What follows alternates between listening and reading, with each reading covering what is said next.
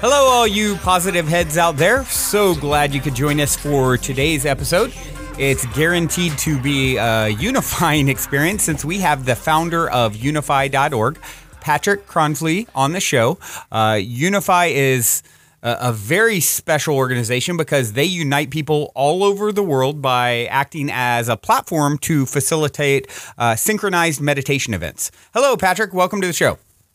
Hey, thank you very much for having me on. Thanks so much for being here. When we, recently met, I was fascinated to learn what you're doing by syncing up group meditations all over the world. That's quite the feat to do, and very, very curious about how you go about doing that. And so I'm really happy that you're willing to let me pick your brain for a little bit here and kind of share your story with the world and my listeners. And I guess, first things first, the best place to start is, how did you get started with such an amazing project like this? Now, it all started with a realization, and I'd already gone through a huge transformation in my early 20s that led me down the path of personal growth, evolution, and service to the planet. And about 6-7 years after that, I was here in Austin, where I'm based. I spend about 30 to 40% of my time here. And Austin, Texas? Yeah, Austin, Texas. Okay. Gotcha. Great town, by the way. Yeah, I love it here. It's an amazing town. And I had a solar energy business at the time. And I got back from a 2-week trip to Prague in the Alps for a friend's wedding. And I got back to Austin into business, and I was like, man, this is not it. I'm not like feeling alive. I don't feel like I'm on my purpose, right? Right. So in that moment, I just decided I was going to start following my inspiration. And that whole year, yeah, exactly. And I was just going to trust it, and see where it led me. I had an amazing journey that year. And later in that year, I went to India for a month. I spent half the time, focused on helping develop this school in a village outside of Delhi. And then I spent some time at this oasis in the middle of the desert. And then I also spent time in the Himalayas. And this entire trip, I really took time to reflect and see what are the gifts I have to give to the world, and what am I meant to create. Right. And every morning after my meditation, I just allowed my inner guidance to lead me, and it led me to such amazing journeys, and conversations and experiences that I started developing a trust in that inner guidance and following it wherever it led me. And something else that really happened on that trip that was magical, it was meeting people from all over the world that shared the same vision and perspective I had for what was possible for this planet. Yeah. Right. And so it gave me a sense of whoa, there's a global tribe, that all have the same vision of what's possible for our planet. More and more coming online every day, right? Oh, yeah. Millions and millions that I'm witnessing, realizing that our inner peace, our inner happiness, our inner wealth, our inner strength, our inner abundance, our inner joy is worth spending time cultivating. And in doing so, in collective, experiences, we create very blissful experiences together. Sure. And so then every system that gets created on the planet can be informed from this place rather than from a place of division and pain. Unification as opposed to separation mentality, right? Yeah, exactly. And there's so much of what's happening on our planet. This has been happening forever, and it's happening less and less, and we're evolving out of is the notion that there isn't enough, and that we've got to fight for resources, or fight for happiness, or fight for love.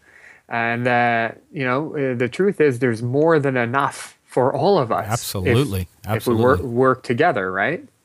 We could end world hunger tomorrow if we just took a fraction of our military budget, took all these resources that are dedicated towards how do we destroy each other, and instead funneled it into how do we create, a sustainable worldwide, infrastructure, it would end overnight. It's wild to think about.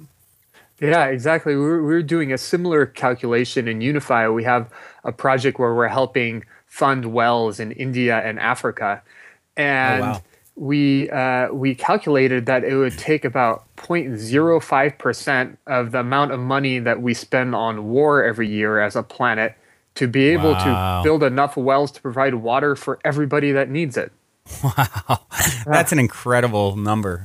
Yeah, it's amazing. And those solutions exist, and they're not going to be widely implemented until on a mass scale, us as human beings heal the division inside us, until we're peaceful and we feel whole and we feel good inside, then all the systems are going to start reflecting that. And that's what we're seeing in Unify, and that's kind of like what really inspired me to create everything that we're creating, is because we're seeing a naturally emerging movement of people coming together and connecting in this way.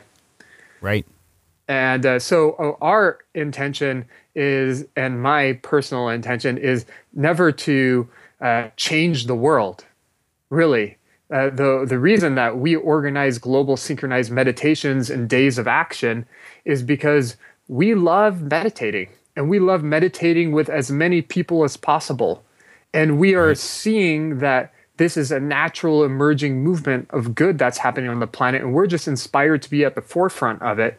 And as a result, things get created through us, like Unify, to support it. Right. So back to India.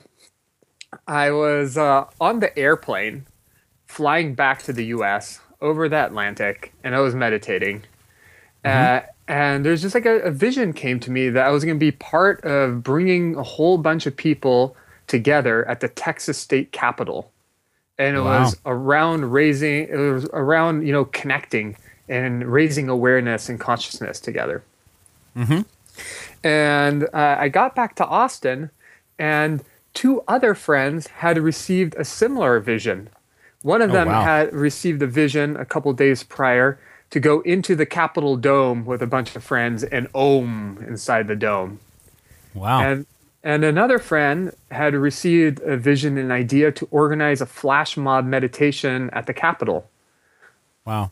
All separately, without discussing your individual kind of visions. You came, eventually you did, and realized that all of you were receiving these kind of these inspiring visions simultaneously, or close to it.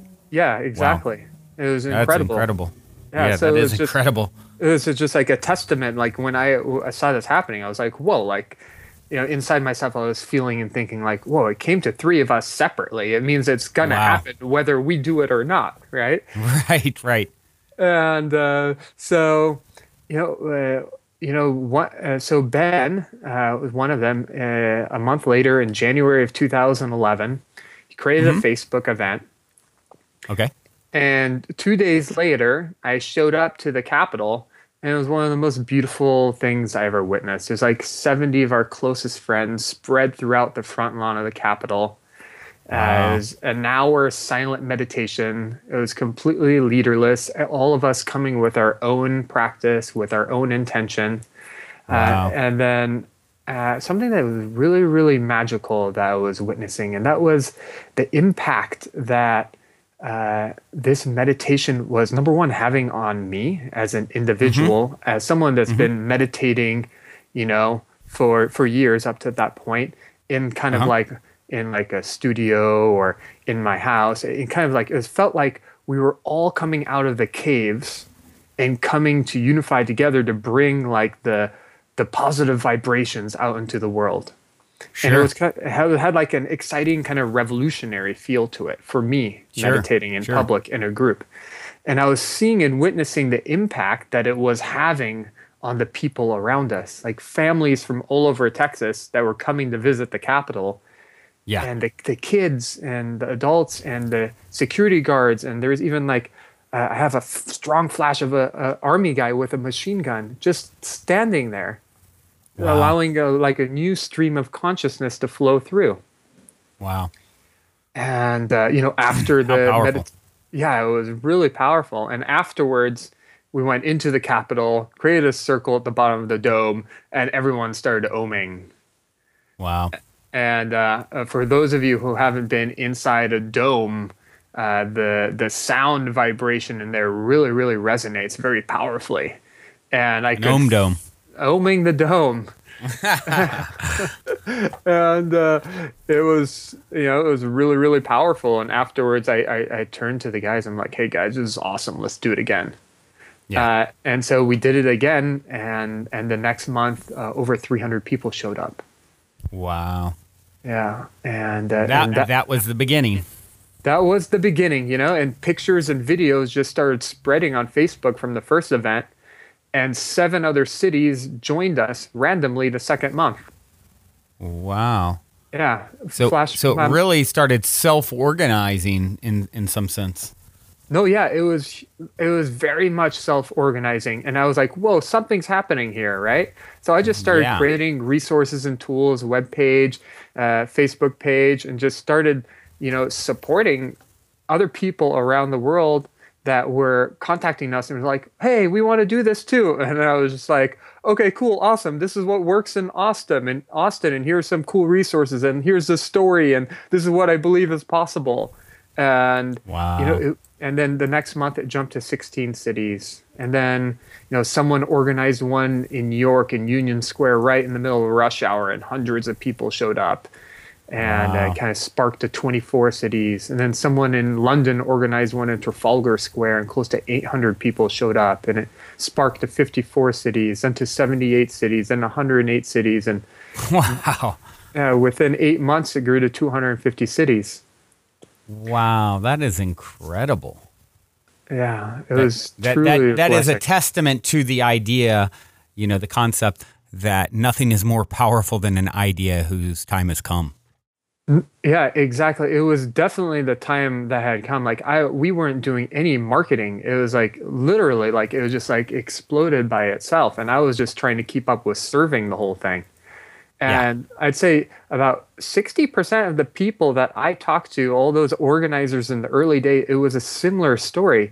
They were meditating, and they had a vision that they were supposed to take their community out into public and meditate in public. And then they went online and found out that it was already happening, and then emailed us. Wow. Yeah. That is such a powerful validation of what you're doing. Yeah, it was such an honor and such a blessing, and I was just like in my element, like going full speed. And I was raised in an entrepreneurial family, so I was blessed to be able to have like organizational skills, and I also have an MBA, so I was able to incorporate a lot of things I learned while I was getting my MBA, and kind of like supporting this movement to grow, and have a foundation. Right. And this was before Unify. This was called MedMob, short for Meditation Flash Mob. Okay, cool. And then later that year, Occupy happened. And MedMob quickly grew from 250 cities to 450 cities in 2 months. Wow. Yeah. And then I ran out of money. And so I started focusing on like it. I kind of put MedMob or MedMob itself got put on, let's say, auto responder mode, and kept on slowly growing. And I started focusing on business again. And I met my current business partner, who I started Unify with. First, we worked on a couple media projects. He comes from a media tech background. And then later in that year, towards the end of 2012, we created Unify and got unify.org. And December 21st of 2012, we launched Unify. And that's how it all began. That is an incredibly inspiring story. If someone wants to get involved with Unify now, how do they do so? You go to unify.org, and there's a main email list that you could sign up to find out about our campaigns. You could also sign up as an organizer to bring your communities together. There's now 3,188 organizers as of an hour ago, which is awesome. 3,100. How many cities is that? That's a good question. I haven't done the calculations. I'd assume it's, over 2,800 cities. We don't have a lot of double organizers in each city. Right. Wow, that's a tremendous reach in such a short period of time. Yeah, launched in 2012 and been growing ever since. Now we don't do them every month because it's a lot of heavy lifting, and now we incorporate a lot of media and social media and building a tech platform to support the movement. And so we kind of hold the beats of the solstices and the equinoxes. The next big thing we're doing is on June 21st, which is the first International Yoga Day. So we'll have a global synchronized hour of yoga and meditation with lineages all around the world, creating their own experience. Interesting. And then soon after that we have the next big event for us is on September 21st, which is the International Day of Peace. Last year we had 1,167 events around the world. Wow. People were organizing experiences of inner peace and then taking action to create peace in the world. Yeah. Wow. So this next one, June 21st, you said national, that's like the National Yoga Day or something, right? Yeah, it's International Yoga Day. It's International Yoga Day. Yeah. Prime Minister Modi of India went to the UN and got it as an official day in December. Oh, wow. So that's brand new. That's a brand new thing. Have you ever synchronized an event, something like a discipline, like yoga? Have you ever synchronized a discipline alongside of meditation like this, or is this the first time you've done this sort of thing? Well, we kind of create it as an open platform. So in the beginning days of MedMob, it was specifically meditation flash mobs, and we kept the format really simple, and it was like 1 hour of silent meditation followed by 11 minutes or longer of oming. And then once it became Unify, it expanded to whatever type of experience someone wants to organize that's in line with their spiritual upbringing or culture. So it's like global synchronized moments of prayer, indigenous ceremony, meditation. We really keep it as an open platform. I see. So it's not necessarily everyone doing the exact same thing at the same time. It's a loose, it's loosely, synced up, and I could be doing some sort of a prayer ceremony at the same time where someone else is in complete silence, where someone else's group is, out in public. Now, is it currently with a flash mob? That's a public kind of display. Is it still that format, or is it you can be having a private group or in public, or it's pretty much anything? Yeah, it's pretty much whatever someone feels like organizing. Now, usually they do organize in public, but they're much less flash mob-ish in nature now than before. I mean, last year for the International Day of Peace, a lady organized a horse ride for peace with all our friends. Oh, wow. Another lady organized like a jazz class for peace, a jazz dance class for peace. So even though the majority of things are like meditations and prayers and indigenous ceremonies, there are other like random events that happen. And there are times when we do invite something more specific. For example, we're organizing a meditation with Deepak Chopra on July 11th, and it's a specific meditation focus on compassion. And we're going to be, and that one's more of an online experience where people will be tuning into a broadcast that's led by him in a couple minutes. Wow. Okay, so it's that one in that sort of instance. It's more structured, so to speak, and everyone is kind of tuning into the same sort of program or intention, as opposed to it just being broadly peace. It's like, okay, we've narrowed it down to this particular element of peace, compassion, and here's someone who's actually going to group lead the experience. Is that an accurate way to describe it? Yeah, that's an accurate way to describe it. And and for our days, it's also there is some structure to it that we recommend. Like for example, for World Water Day on March 22nd, we recommended that groups around the world go to live sources of water and pray, meditate, and hold ceremony at live sources of water, and then collaborate with local water organizations to create projects and lasting change. So we do recommend some structure, but we try to keep the balance of structure and openness. That way, as many communities can feel like they can engage in their own flavor. Right. Wow, that's great. Now, as far as these more structured, for example, the one with Deepak Chopra, where it's a live broadcast, is that a lot more complex on your end as far as, getting that broadcast out there, making sure that you don't crash, your servers and things like that? I mean, do you have an estimation, or have you ever done that sort of thing before? Is this going to be the first time? And if so, what would be your estimation of people that you expect to be tuning into that live broadcast? Well, we did a live broadcast with Deepak Chopra last year, focused on peace, and 139,000 people registered for it. Wow. And they actually got the Guinness Book of World Records involved. And so we broke the Guinness Book of World Records for the largest global synchronized meditation. Congratulations on that. How cool is that? Yeah, that's pretty fun. And to be honest with you, we don't carry a lot of the burden of creating the actual events itself. The Chopra Center completely created all the infrastructure and the streaming structure, and we had the blessing of being more of like the marketing arm of the event where we galvanized the world audience to tune in for the broadcast, and they focused on the actual event itself and taking care of like the infrastructure. Yeah.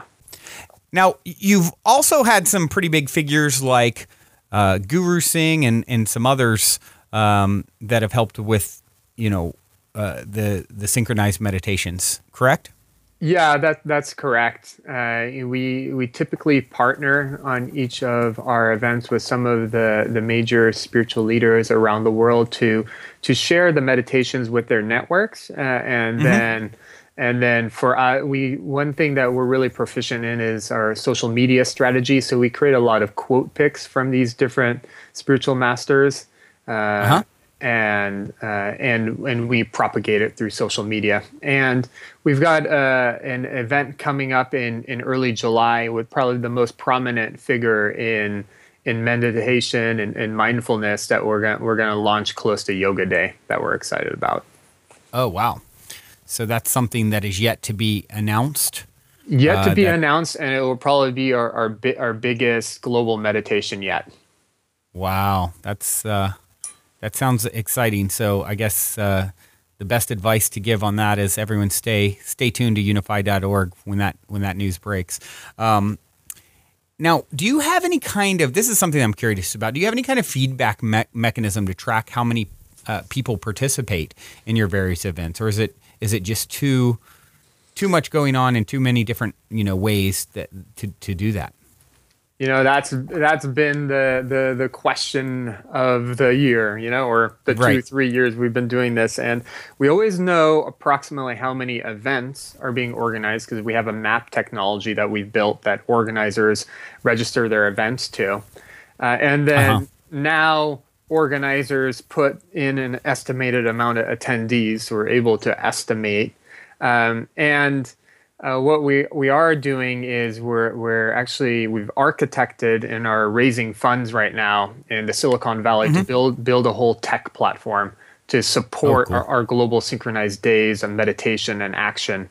And when that platform is built, we'll be able to more easily quantify, because everyone involved in the meditations will be able to engage in a deeper way. Very cool. That's super exciting. Now, do you have an idea of how many then that you have conducted to date? Through Unify, since Unify launched in 2012, we've done 12 campaigns, global synchronized campaigns. Yeah. Wonderful. And you had mentioned earlier that you typically schedule the meditations on solstices, equinoxes. Why is that? What about those particular times do you find significant? Well, we found that doing an event once a quarter for now is very doable for us, and kind of creates we've gotten in a rhythm of that. And then for many generations, the solstices and the equinoxes have served as a sacred time to connect, as a community and create momentum and set intention. And it just so happened that those days are also some of the major days that we could galvanize a lot of momentum. So the equinox on March 21st, 22nd is World Water Day. June 21st is a whole bunch of things, and now it's International Yoga Day. There's 250 million people who practice yoga, so it's a huge opportunity to galvanize a whole movement to come together and synchronize. Yeah, that makes total sense. And September 21st is the International Day of Peace, and just galvanizing as many people as possible to come together in inner peace. We believe is the first step towards manifesting external peace. And of course, December 21st is kind of our launch date, and we're going through the process of creating what we call World Spirit Day, just an interfaith day of the divine, where everyone around the world connects to the divine or to their deeper self in their own way, in their own lineage, in their own tradition. Very cool. You just said inner peace is the first step towards achieving external peace. Can you elaborate on that? I mean, how, let's say I'm someone who's new to all of this. I haven't really meditated. I love the idea of, cultivating more peace inside myself and, in general, external of myself. What would you recommend? How would you recommend that someone start? Yeah, so I could speak from my own experience. Sure. And I would say that the number one suggestion that I give to people that are just getting into meditation is really the most important part is to take, just start out taking a few minutes to be nowhere and do nothing. Right. And that's really the first step, just to take a few minutes for ourselves, just to clear and relax. And it could even just be listening to my favorite song for 5 minutes and unwinding. Right. It could be an 18-minute power nap at 3 p.m. every day. Right. Just unplugging from everything and just going internally. And there's so many amazing meditation courses and that someone can take. I recommend going and learning from a physical person how to meditate, and going to as many different teachers as possible until you find someone that you resonate with. And for me, meditation, some people get frustrated when they first get into meditation because we believe that it means like stopping the mind from thinking, which is biggest you hear that more than any other thing when it comes to meditation. And I've been guilty of saying that very thing. I can't, it's hard to quiet my mind. It's hard to quiet my mind. Yeah. And the mind quieting for me is only one of the many results of meditation. And it's not something that I try to do. It's just something that just happens as a result. Right. Back to, so I just the best thing to get deep into meditation is a commitment to ourselves. We're so focused on what's going on in our external world. I think it's important to take some time to focus on what's going on in our internal world. Absolutely. And it's painful at first. It's really tough because there's so many patterns that we've developed through our life, and so many patterns that have been passed down to us through generations that are really, really dense, emotional, physical, mental patterns that as soon as we start letting go of the outside world and turning our attention inward, those patterns come to the surface. All the stuff we've been hiding from all this, it just comes right to the tip of our mind, to the tip of our hearts. And we even feel that like physical pain too when we first start meditating. And it's everything we've been hiding from. Right. And for me, it just takes super amounts of dedication. And for me, it had to be like some really hardcore rock bottom experiences that I had to experience at the age of 20 that created the opportunity for my ego to start imploding in on itself. It wasn't like I totally respect people that somehow got on this path without having to experience something traumatic, you know? Right. And then to go back to the notion of how inner peace creates external peace, I just noticed that inside myself and inside my life, that anytime that there's some type of aggression or pain or anger that I experience in my external life, it's a direct reflection of a pattern inside me that's coming to the surface to be released. It's like it's a natural evolutionary process. And if I'm unconscious of that process, then what happens is I get stuck in the reaction and I fight with something in my external world, and I hold on to it and I resist it, and instead of, allowing it to just move through me.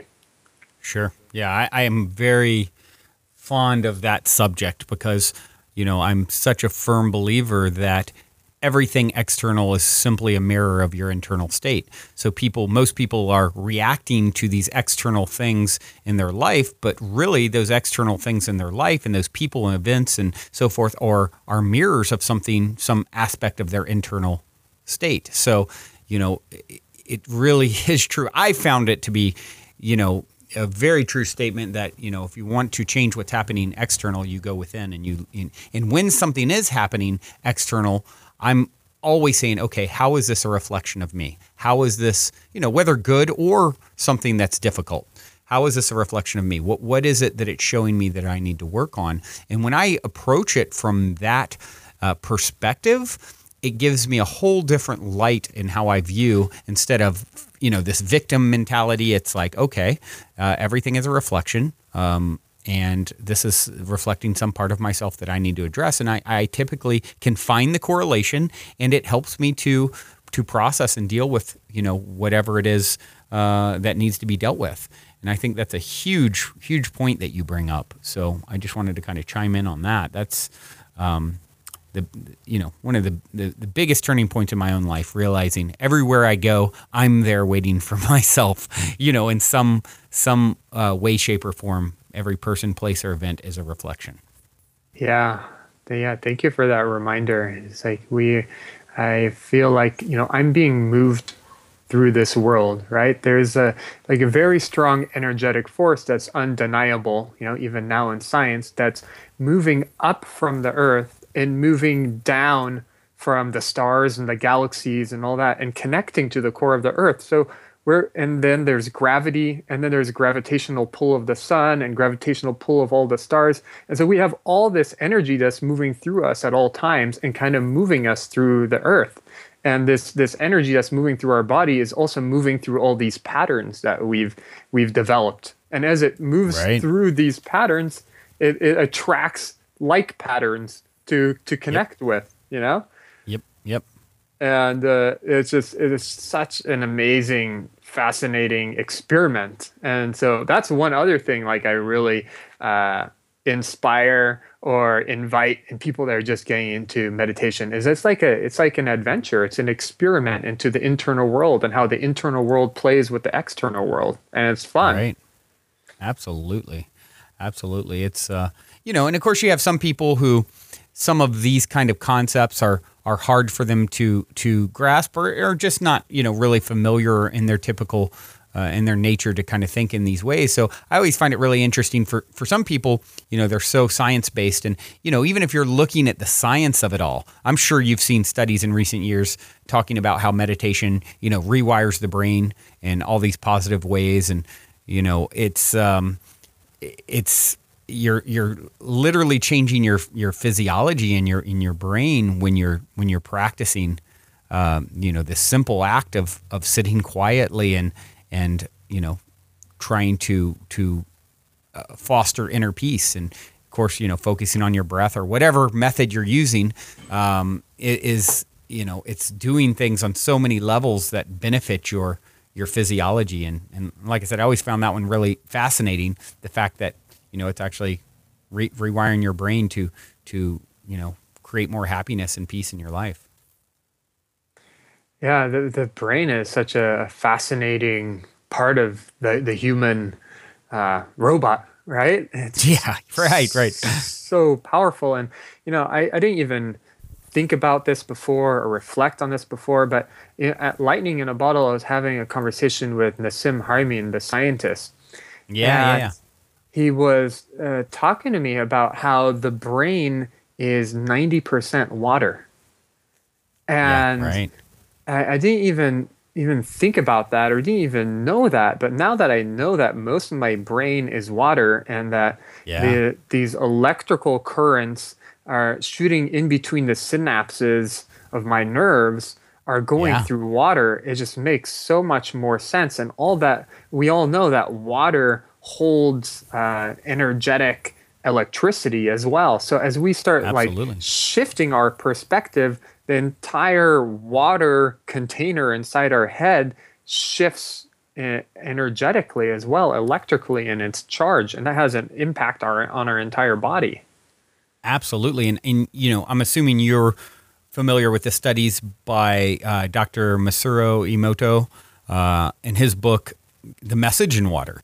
And are you familiar with that at all? Where monks blessed and meditated on water and apparently changed the molecular structure when viewed under a microscope. They would look at it before the water, molecules before the meditation or the blessing, where this positive intention was sent to the actual water molecules. And then they'd look at it under a microscope. It looked like a beautiful snowflake afterwards. It literally changed the structure. And then vice versa, where they would actually send negative energy, put it in a bottle with "I hate you" and things like that written on it. And then they look at it and it looks totally distorted, which is a great, once again, to tie back into, if you want to talk about the science of this stuff, that was a fascinating study. And like I said, the book, I believe it's called The Message in Water, it is all about that. And so, I don't know if you're familiar with it or not, but it made me think of it instantly when you started talking about, our brain being 90% water. Because they even talk about it in the movie or documentary, What the Bleep Do We Know? And, it kind of goes through the whole study a little bit in one part of that documentary.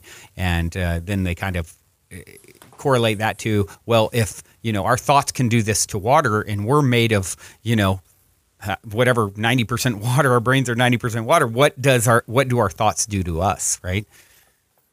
Pretty fascinating. Yeah. What the Bleep was one of the early documentaries that I watched that had a huge impact on me in my early 20s. I recommend it for anyone who's first getting into meditation or consciousness. It's huge. Yeah, absolutely. It does a great job of tying together kind of the science, with spirit, so to speak, and helping you to understand how you are creating your reality with your thoughts, and how important it is what kind of vibration you're emanating from because that's really all we are, right? We're 99.999% space. The particles that make us up that we call quote unquote solid are not solid at all. They're vibrations of energy popping in and out of existence.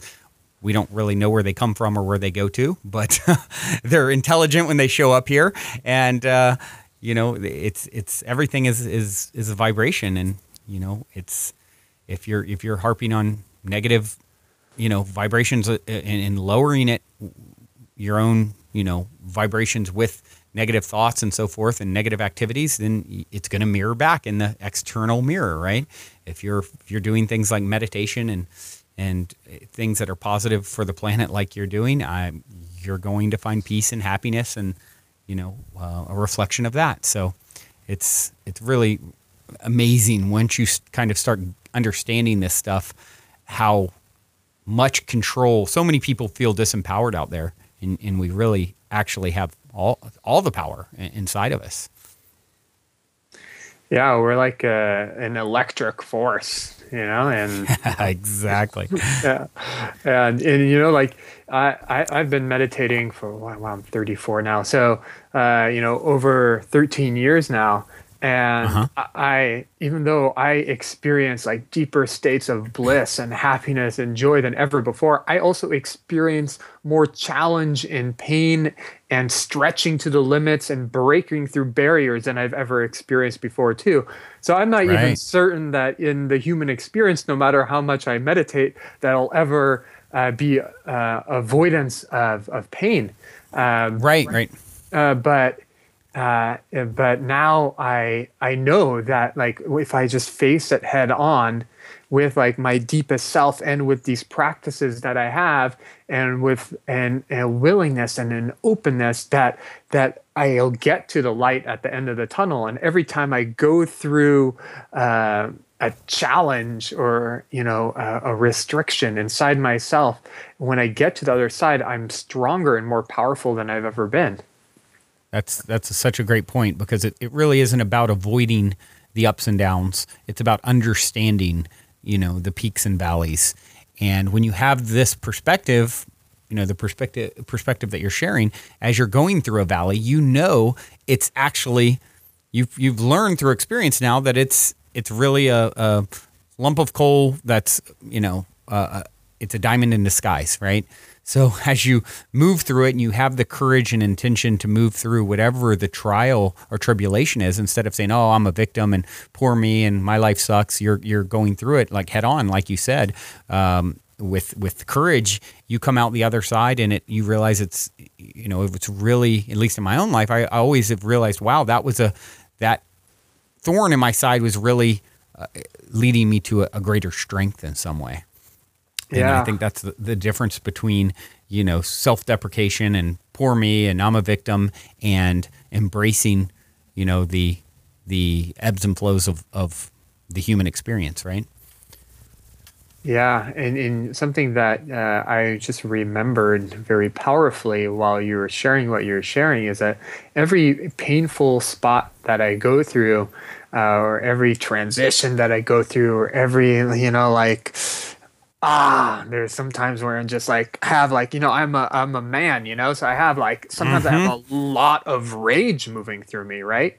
Sure. And and when I go through these places, and through these rough patches in life, what really is apparent to me is like, whoa, this has always existed inside me.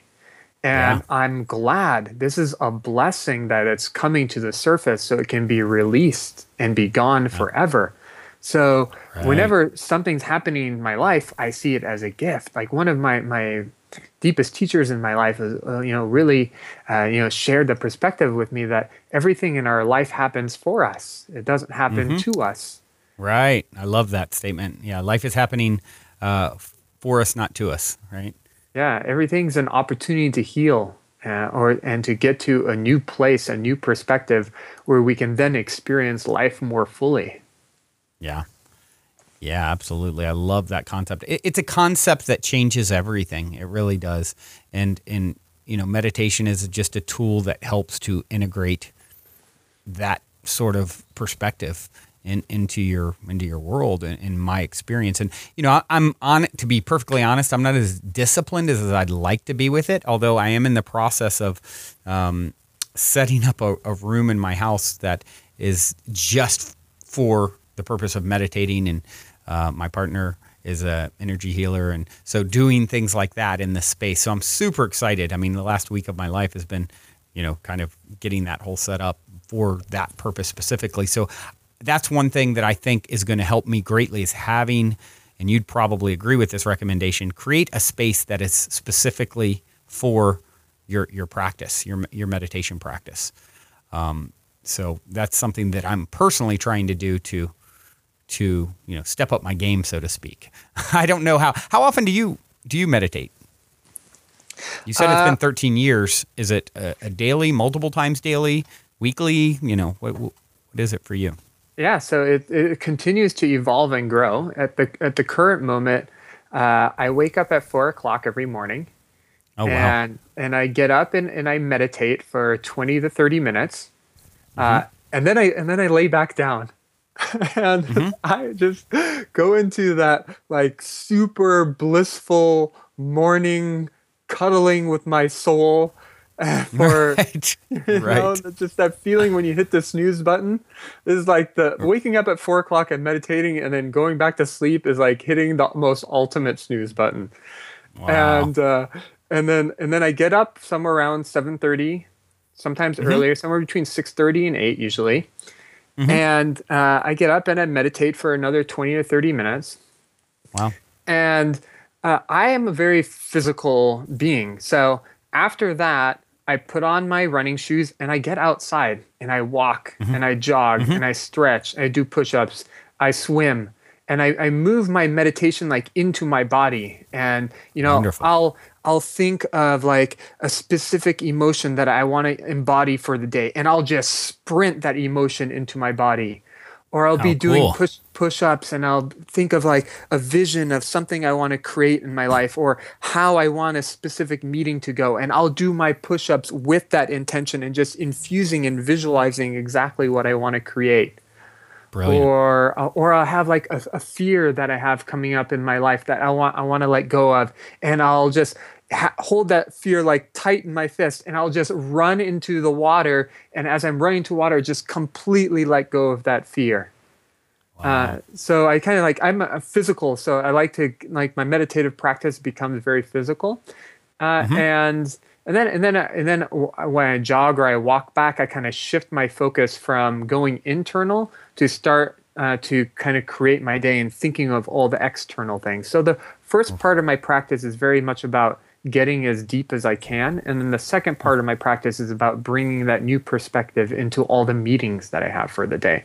So I start thinking about all the tasks I want to accomplish, all the people I'm going to meet with, and start creating how I want those outcomes to be. Wow. That's super inspiring. And then I get back and get ready for the day. I make myself something in the morning to drink that intentionally is for upgrading my body and making my body as healthy as possible. So whatever that is for you, go for it, like research it. And, it's important for the first thing that goes in our body every day to be about like making it as healthy and vibrant as possible. And then every day at noon, 1 o'clock and 2 o'clock, my alarm goes off on my phone. And no matter what I'm doing, I pause and I take 3 breaths just to like recenter and reconnect. And then I dive back into my day. And then somewhere between 3 and 4 o'clock, I'll meditate for 20 minutes, or I'll take a nap for 20 to 30 minutes. And then at night before I go to bed, I do some journaling and reflecting, and I meditate. But my meditation at night is more of a prayer. Like I ask every cell in my body, every layer of my being to open up to healing while I'm asleep.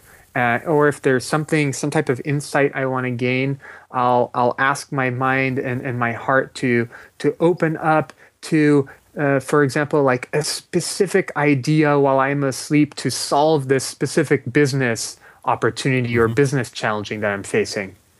And I kind of send my mind and my consciousness on a journey while I'm asleep. And then I always end the day with just gratitude, just the feeling of gratitude. And for me, meditation is very physical, right? As I mentioned. So I always I'm going to take 12 breaths right now, just focused on the feeling of gratitude, or 3 breaths. I always do something that I know is going to be simple and achievable. And then if I feel inspired to do more, I do more. Wow. And that's my current daily practice of meditation, intentionality. That is very inspiring and admirable. And if anyone wants an example of how you consciously create your life in reality, and that's wonderful. Thank you so much for sharing. Yeah, you're welcome. And it took a while to build up to here. It was and that's what works for you, and that you came up with that. It's not like there's a right way or wrong if you did less or more. It's like you figured out your own unique kind of plan over time, and is what it sounds like. And I think that's important for people to realize, because that is probably intimidating to someone who's starting out. And it's like, I'm sure you didn't start out that way, right? No, yeah, I didn't. I started out in my early days meditating once a week when I went to a meditation class with one of my earliest teachers. And it built from there. Yeah. And I really only started meditating every day about 4 or 5 years ago. And I was raised a Christian, a Catholic, actually. And I rebelled against that in my early years. And, since me too. my 20s, I've kind of embraced all the beauty and gifts of all spiritual lineages. But I was hanging out with 2 girlfriends of mine, and it was like Ash Wednesday or something like that. They're like, so what are you going to give up for Lent? And I was like, you know what? I don't think I'm going to give something up. I'm going to commit to something. And every morning for the next 40 days, I'm going to meditate for at least 10 minutes. Wow. And I did it. And ever since that Lent, 5 years ago, I've been meditating every day with the exception of maybe 40 days. Wow. Wow, that's impressive. I mean, you definitely got the discipline and the drive, and, definitely an inspiration and great example for people out there looking to create more. I know for myself, to create more discipline in my own life, it's definitely inspiring. I've heard it said, in order for us to turn this planet around and stop us from destroying ourselves, as a civilization, before it's too late, we got to reach a critical mass of, and you've probably heard something like this, we need to reach a critical mass of people becoming aware and consciously seeking and intending peace and unification on the planet. What do you think about this concept? And is this something that has played it all into your, your goals, something you'd like to achieve with Unify? Yeah, that's a good question. That does come up pretty often. My belief is that human society is heading in the direction of unification and collaboration and co-creation and harmony. And that it's building and it's accelerating. And right. I don't take in my life the mentality of, I got to do this, otherwise everything's going to collapse. Right. I'm going to do this so I don't experience pain. Because if I do something to avoid pain, or I do something to avoid collapse, then I've noticed that what I'm doing is I'm just really kind of pushing against something that I'm hiding from. Sure. Versus facing my fear of what's happening and what's possible, making logical decisions on, prepare for the worst, and believe in, in what's possible and go for what's possible.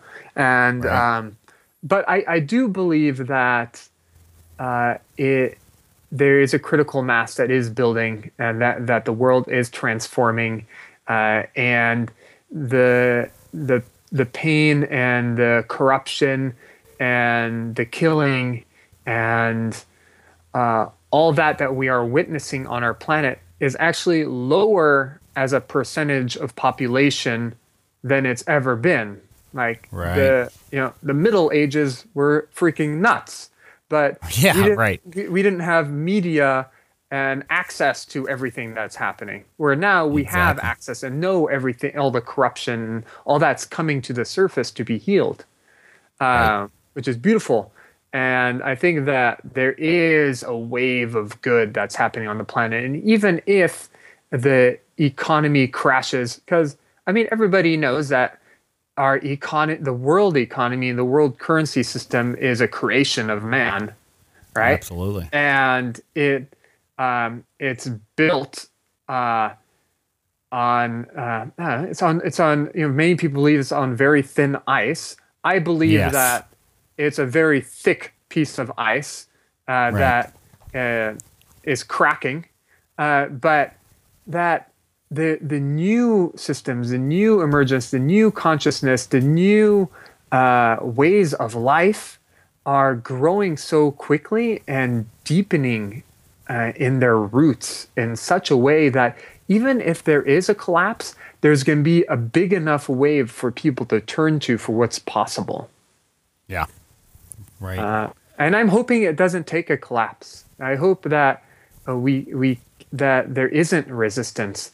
And I think it's going to become very apparent on a higher mass level that we could either allow ourselves to receive and experience love, experience joy, experience connection, or we could resist it and experience pain. And I think that, I don't know if our world or our sun or the galaxy is going through like a brand new, place in the universe where the energetic forces are stronger, but it seems as we propel through the universe, entering a new vibrational kind of region. Is that what you're suggesting? Yeah, I don't know because I haven't done enough research myself, but I feel that it's just going to become so apparent that like we either resist the electromagnetic force that's moving through us down from the stars and connecting to the core of our Earth and back up again, and experience pain, or we allow it to flow. And the potential is heaven on earth. Absolutely. And so I don't know. But then I visit third world countries and I see the deep amounts of depression and manipulation that's way worse than here in the US. And I'm like, how is this society going to transform? But but then in those societies, I realize and see that since there is so much more control by the people at the top, as soon as the people at the top start transforming and waking up from the inside out, then the entire society within like an instant could grow and evolve, to match that. Absolutely. So I'm hopeful. And, a lot of people think that I'm naive, especially my dad and my uncles and the people in my nuclear family. But I know enough and met enough people to see the transformation happening in all sectors of society. Absolutely. I've been on this sort of path of I guess spiritual growth and understanding the connectedness of all things and for quite some time. And it was, I often say, for the first 15 years of that journey for me, I would talk about these sorts of subjects and people would say, okay, that's really interesting, or you're crazy. And now it's, my days are filled with talking with people like you and going to transformational festivals where people are as passionate about the subject and know more than I do. And, I've definitely in my own journey seen such a inspiring shift in people, in people coming online. I mean, I can think of instances in the last week in my own life where someone was on, this very kind of dark path and having a conversation with them at just the right time in their own journey where just like all of a sudden the light bulb goes on and they're completely seeing the world through a new set of eyes. And I feel like this is happening on a mass scale right now. And I think those that aren't really in that, in that circle, so to speak, or they're still kind of in the old energy patterns and the old vibration, it seems completely foreign and, unlikely and, you're unrealistic, but I'm with you. I am very inspired and encouraged. Awesome. Yeah. Like I'm even witnessing in friends that I went to high school with that, they're pretty well off. They're doing well in business but they're like, they're in their mid 30s now. And they're like, you know what? Like I just, all I want to do is hang out on my ranch with my kid and my wife and just chill and fish and be like, I don't care about, conquering the world.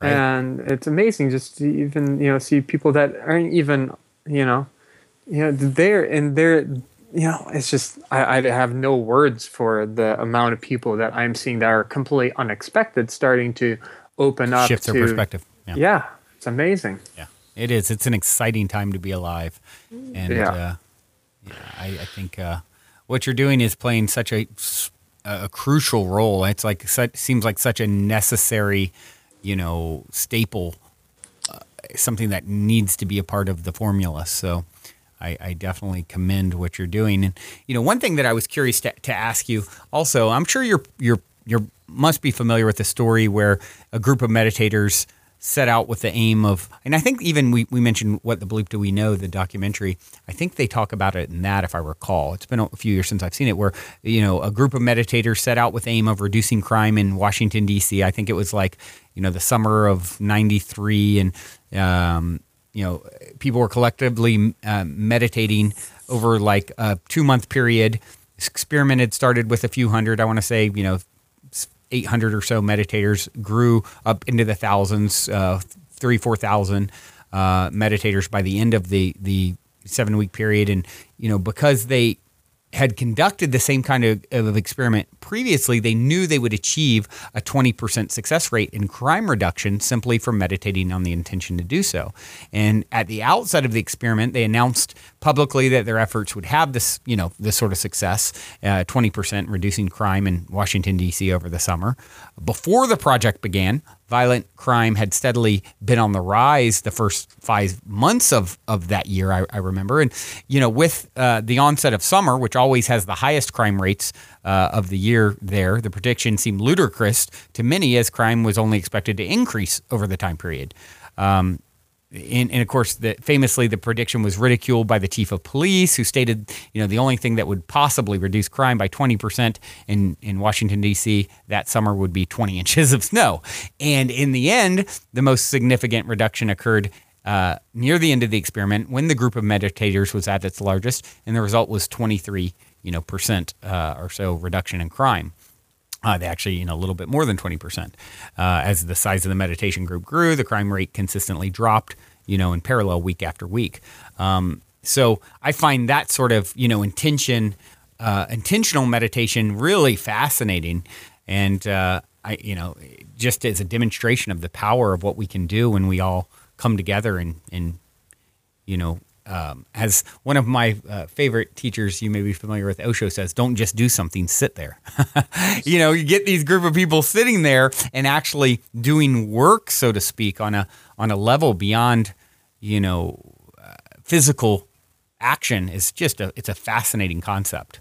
I'm assuming you're familiar with that account. Yeah, I am familiar with those studies, and it's amazing because that gives a lot of justification for what we do with these global synchronized meditations. And we have a strong belief that it's having an impact, and number one, it's having an impact on us as individuals. There are studies that show that meditating in groups of people, in large groups of people, has an actual biophysical impact on our own health and our own state of being. Right. And I think then the byproduct is that we're like we were talking earlier, we're a bunch of electrons, and every time our heart beats, it's actually sending out an electrical impulse out into the world. And when many of us get together, they've shown in studies that the brain waves start syncing up, the heartbeats start syncing up, and so when we come together, we're sending an electrical pulse out into the world, and the electrical pulse is going in all directions, and so it's having a very subtle impact.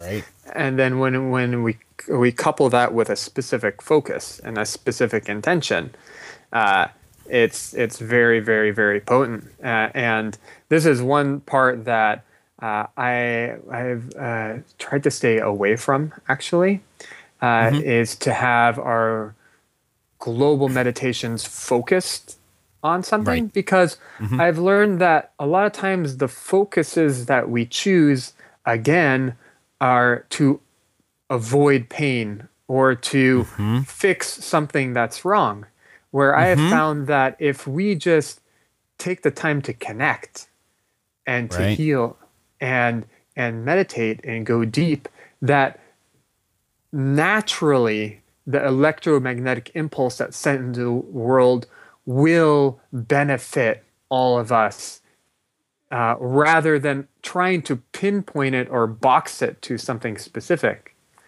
Right. It's more of a longer term approach. Interesting. But I do also believe that one day the global meditation movement will be invited to have specific intention. Like, I will be as bold as to say that, before we decide to go to war, or the UN decides to go into Yugoslavia to prevent or stop a conflict, that a global meditation may have an impact on creating a solution.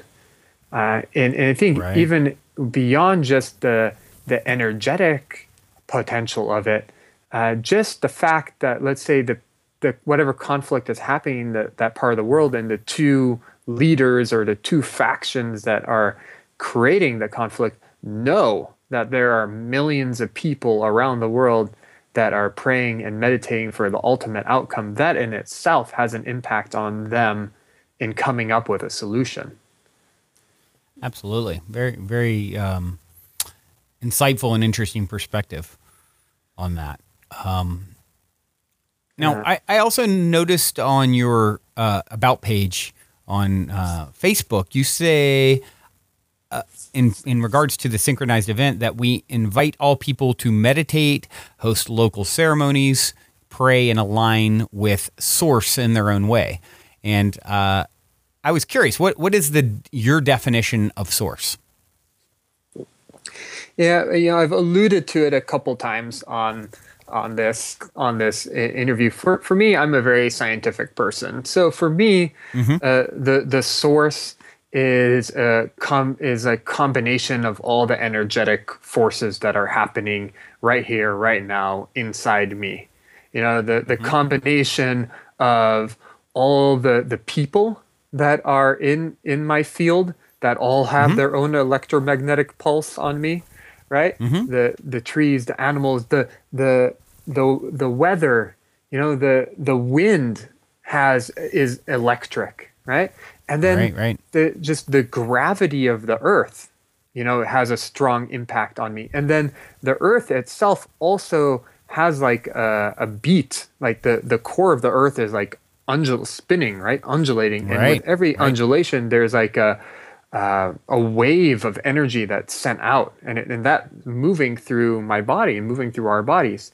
And then there's like the force that's coming down from above, from the stars and the galaxy and the universe, that I experience as like a bright white light that moves through me, right? That as I start going through deeper and deeper states of meditation, I witness and I see more clearly. And that force coming down from above mixes with the force coming from the earth in different parts of my body in different ways.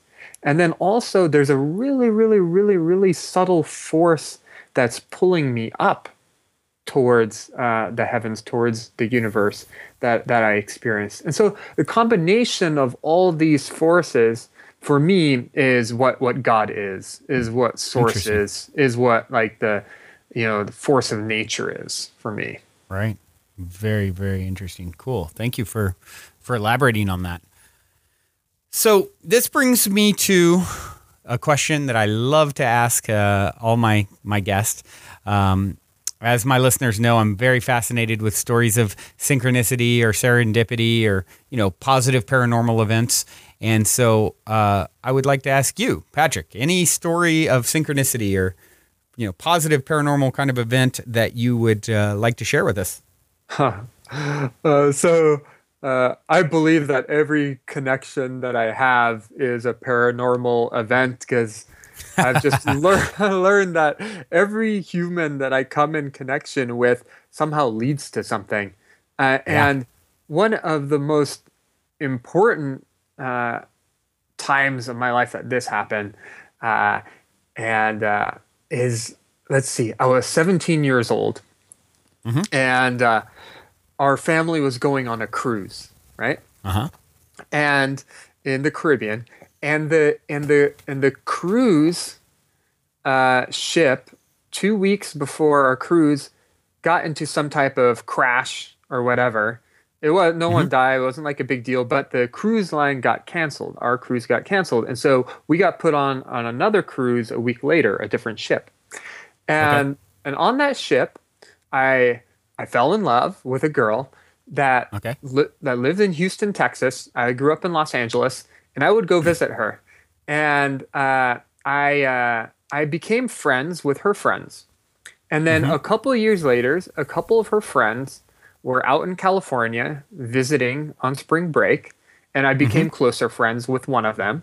And that one of them came out that summer to stay at my dad's house because she was exploring getting into the fashion industry. And she was going to Texas A&M at the time. Her sorority sister was out in Los Angeles as well, doing an internship at a talent agency, right, in Hollywood. And she was staying at her grandfather's house.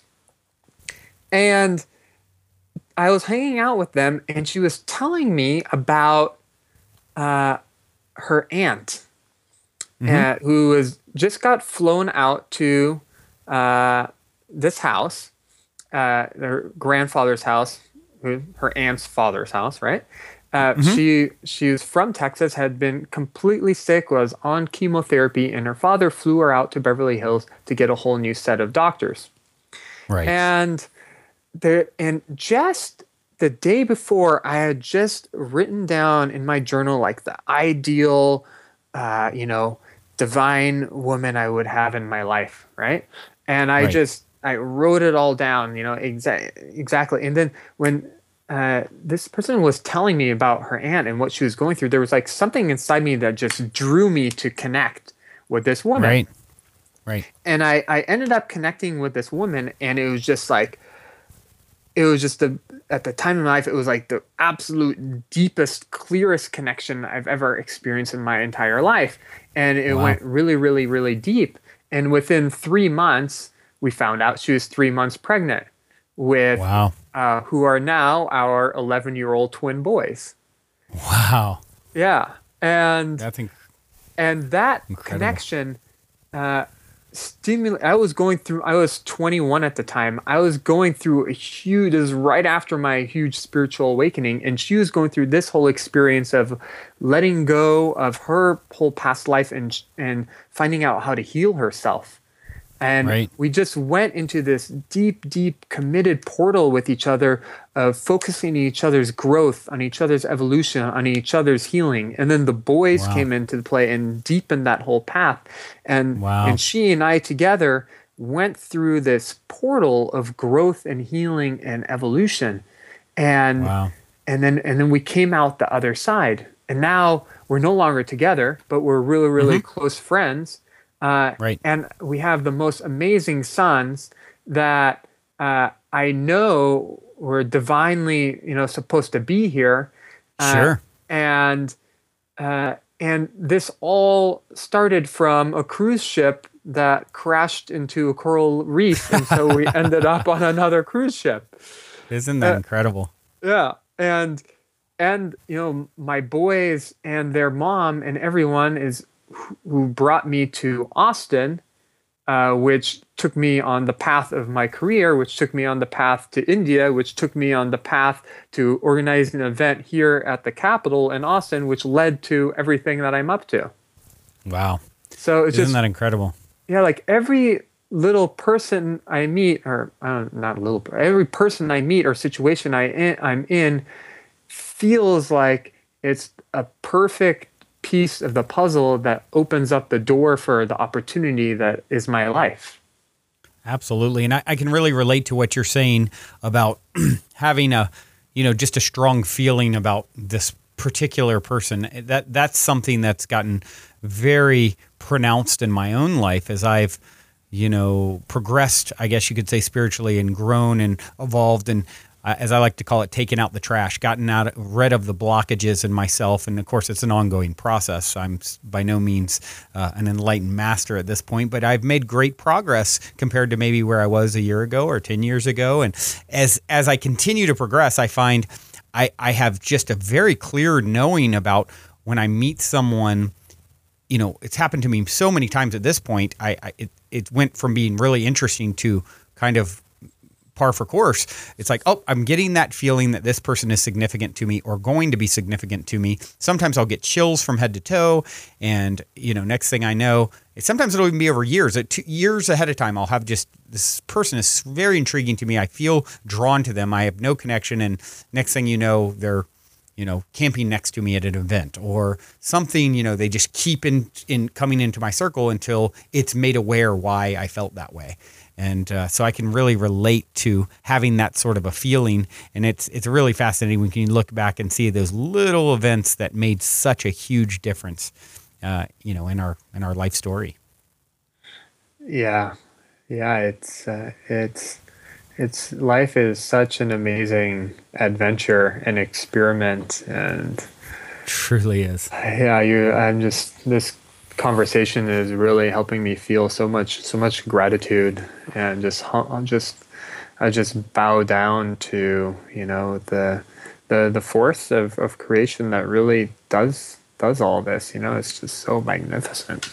Absolutely. Well, Patrick, this has been an absolute pleasure connecting with you, and you're such an inspiring individual, and I feel the exact same way. I've gotten so many great inspiring ideas and bits of information from you, and I'm sure my audience feels the same way. So thank you so much for joining me on this. And before I do let you go, I always like to ask one kind of final put people on the spot question. And something tells me with you, it's not going to be too much of a put on the spot. I'm pretty sure you're going to wing it just fine. But I always like to ask people the very simple question of, what is the meaning of life to you? I